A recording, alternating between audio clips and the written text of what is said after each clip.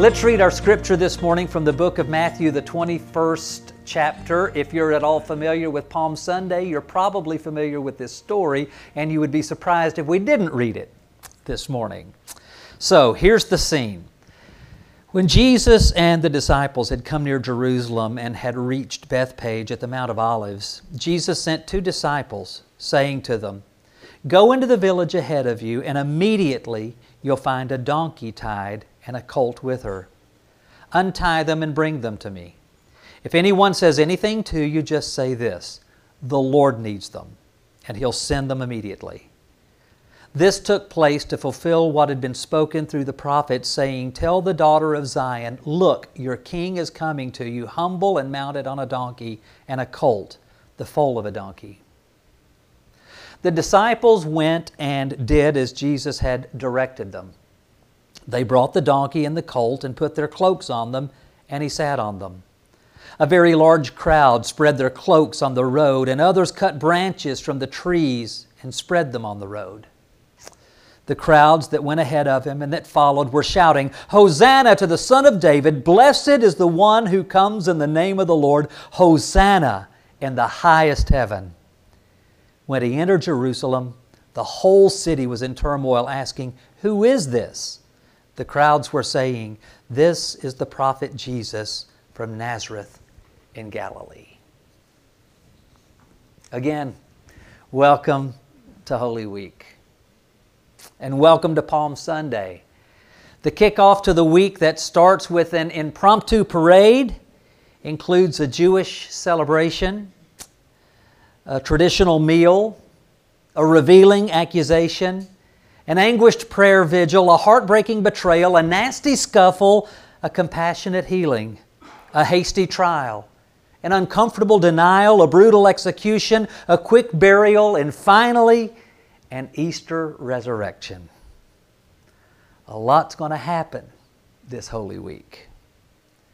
Most scholars and historians say that the first Palm Sunday and the events of the week that followed happened about 1990 years ago in the year 30 or 33 CE.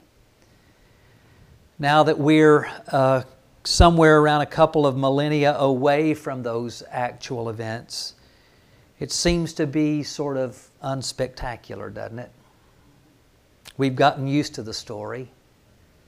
The events of this week will likely come and go, and eventually most of us won't give it a lot of thought, because it's really just history to us now, more than anything else. And we tend to get used to history. We do that, don't we? We tend to move on. The things that had our attention not long ago got crowded out by new things. New breaking news takes old breaking news off the air, off the front pages, and off our news feeds. And before we know it, that thing that had captivated and gripped us and maybe even motivated some righteous anger within us had become yesterday's concern.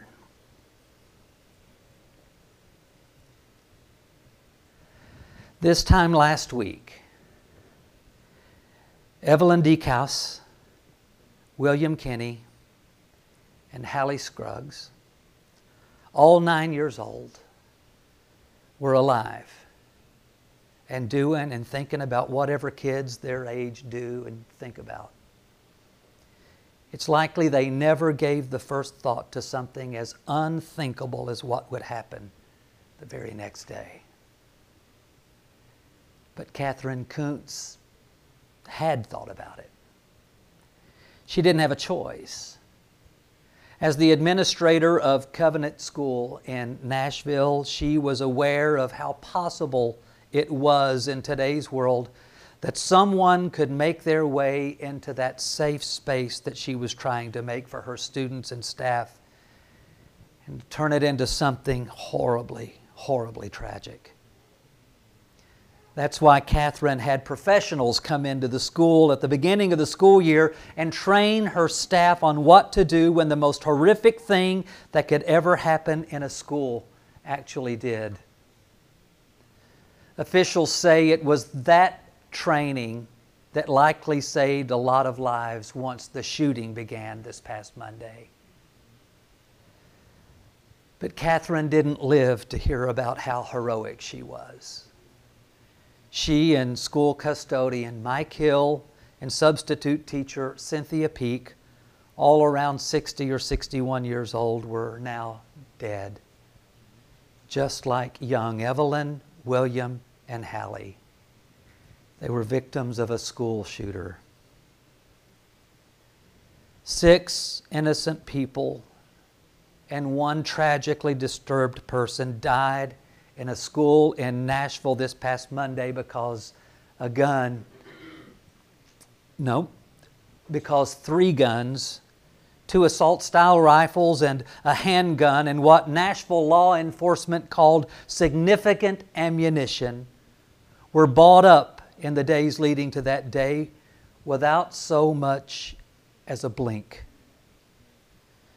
The very next day, the day after the Nashville shooting, 2 were killed and 5 were injured in another mass shooting west of Nashville in Memphis. The day after that, a gunman killed 1 and injured 3 others just east of Nashville in a community just outside of Knoxville. Just since last Sunday, besides the 3 that I mentioned in Tennessee, mass shootings have happened in Minden, Louisiana, Little Rock, Arkansas, Minneapolis, Minnesota, Steele, Missouri, Philadelphia, Pennsylvania, Milwaukee, Wisconsin, Oklahoma City, Oklahoma, Baltimore, Maryland, and West Hills, California.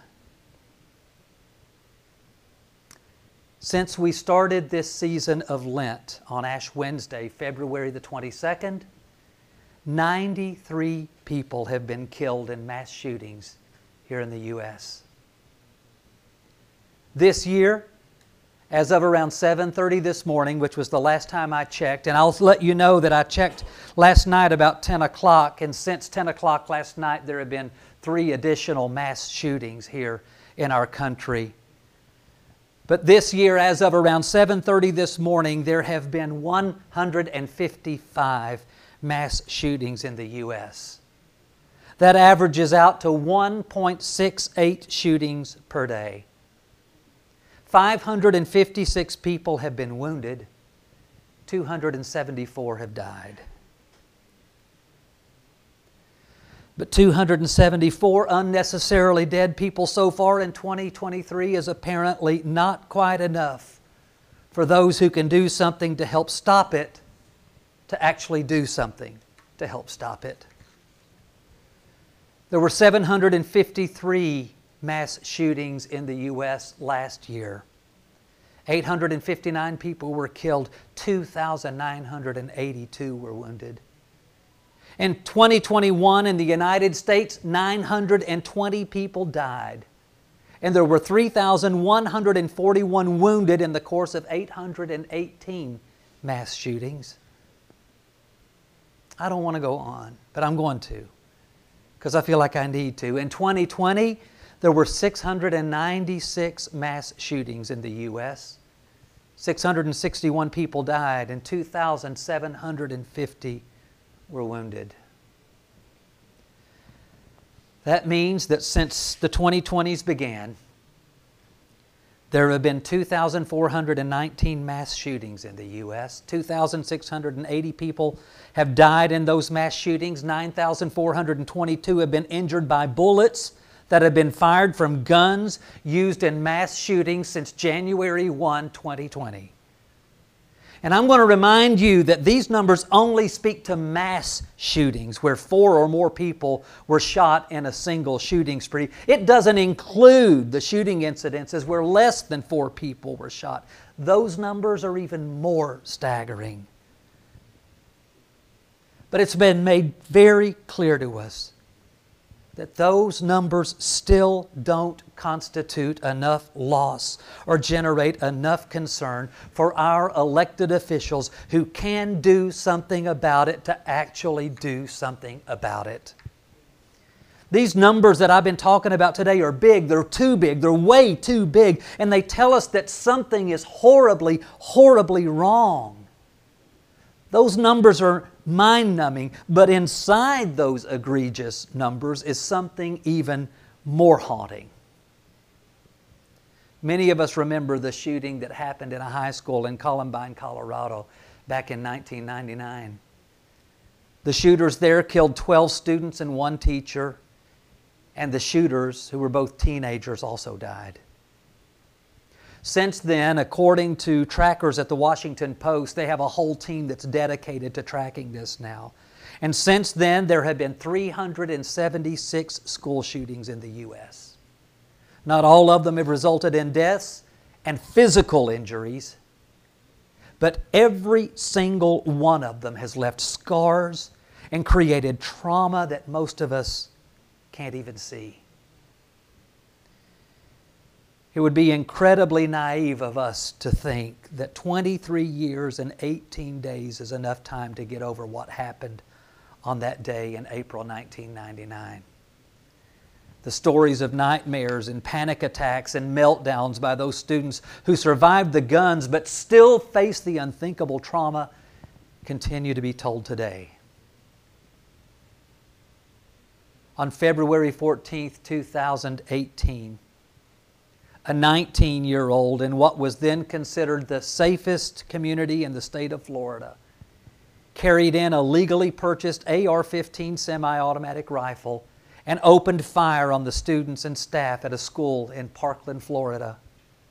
In less than 4 minutes, 17 lay wounded and 17 were dead. A story in the New York Times said that while some students began running for their lives, others remained holed up in classrooms and storage areas and bathrooms. And while they hid, they sent texts to their parents and others with pleas, desperate pleas to help. Panicked parents were trying to remind their terrified children to stay as quiet as possible. Remember your training about noise discipline, they said. Stay quiet. Stay calm. In one room, the students held their breath as they hid behind tables and desks. They heard their classroom door open, and not knowing if it was the shooter who came to kill or the police who came to rescue them, they were relieved but still startled by shouts and commands from the officers to raise their arms in the air. The trauma for those students and school staff will always haunt them. I hope that you and I and our loved ones will never know that feeling of helplessness and desperation.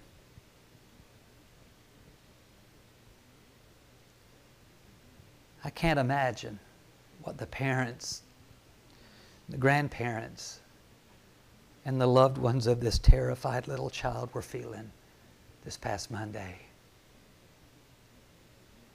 I have a feeling, though, that whatever they were feeling, it didn't faze the unmoved politicians at all. I've been haunted by this picture. The fear and the pleading and the desperation on this beautiful, terrified little face has stayed in my mind since I saw it this past Monday. And for the life of me, I can't see how anyone who has an ounce of compassion or heart can look at it and not grieve. But apparently they can. John Archibald is a Pulitzer Prize winning columnist, and he wrote these words this past week. Since 2019, several states have passed laws to protect kids from learning about America. They think it's better to keep children in the dark than take the chance they might feel bad about themselves or their country.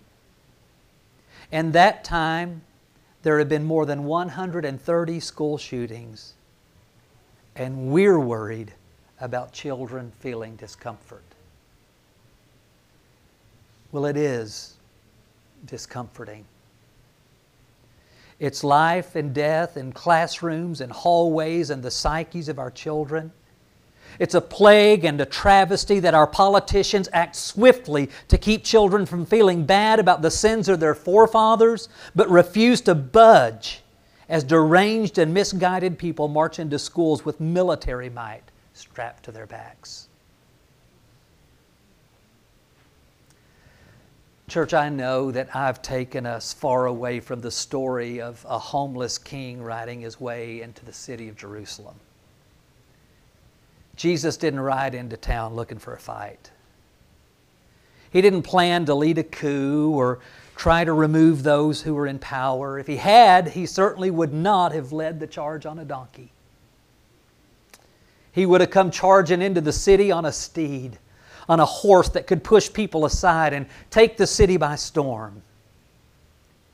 Jesus has always, in every deed, in every word, in every example, been about the business of healing and peace. He's never advocated for war, but He's always stood with those who were victims. Victims of bigotry, victims of racism, victims of sexism, victims of violence, victims of church, and victims of government. I've spoken here in our church before about the misguided and the misinformed legislation that I feel was passed during this most recent legislative session here in Kentucky. The LGBTQ plus community and especially the trans community were portrayed in distorted and ugly, ugly ways. And we're not finished talking about that here at BUCC. But today my heart is broken by what's happening with senseless gun violence. My heart is not only broken for all those who've been victims of the guns and the bullets, but it's broken for those who continue to be victims of their government that refuses to even acknowledge there's a problem. And if they do acknowledge anything at all, it's in an effort to redirect and deflect from the real danger, the real issue. And I don't want you to believe for a second that they don't know what they're doing. And I'm going to plead with you not to fall for it. When Jesus rode into Jerusalem and those people waved their palm branches in honor of their arriving king, they were saying to the powers that be that they were ready for a new way. They were ready for someone to lead them who would do it not to protect his own power, but to give them the power, to refuse the oppressor's oppression. In his book, The Last Stand, John Dominic Crossan describes this scene. This is so beautiful. He said, 2 processions entered Jerusalem on a spring day in the year 30. It was a peasant procession, the other an imperial procession. From the east, Jesus rode a donkey cheered by His followers. And on the opposite side of the city, from the west, Pontius Pilate, the Roman emperor, entered Jerusalem at the head of a column of imperial cavalry soldiers. Jesus' procession proclaimed the kingdom of God. Pilate's procession proclaimed the power of empire. The word Hosanna means to save us. The people's shouts of Hosanna as Jesus entered their city were a cry for someone to come save them. They waved palm branches in defiance of a religion and a government that loved itself more than it loved the humans it was supposed to serve and protect. That's why we must remember the palms. I want you to look at this face.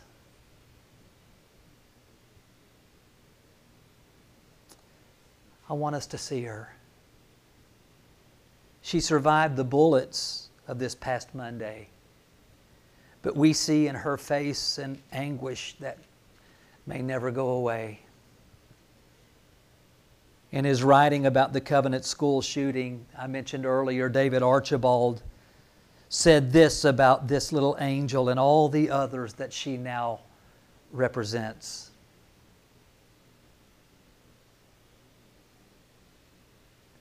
A little girl, her tiny face and hand pressed pleadingly against the window of a school bus, cries into our souls.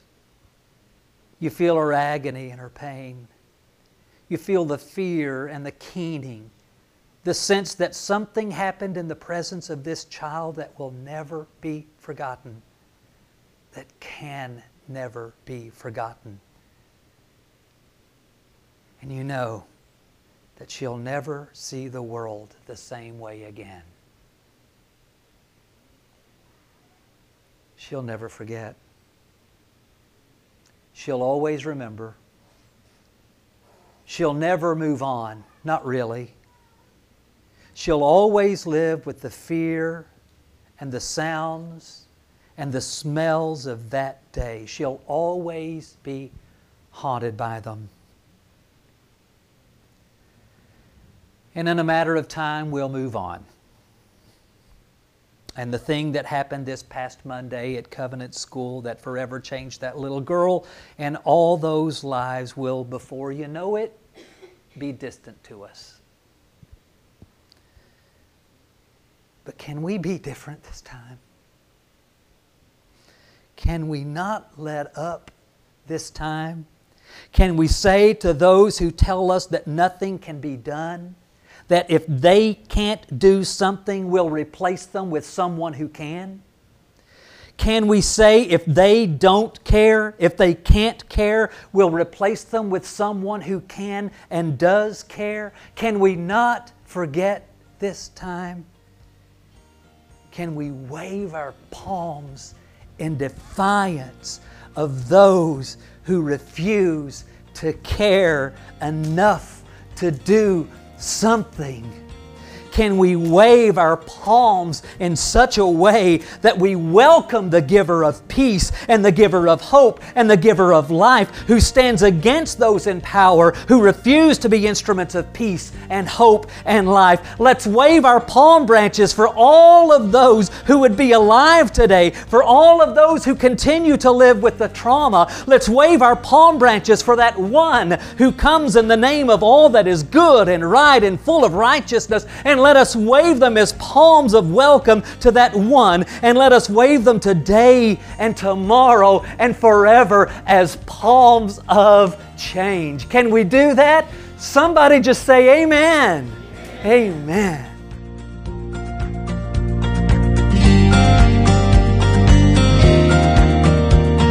Thanks for joining us. Find out more about what we're doing at kennybishop.com.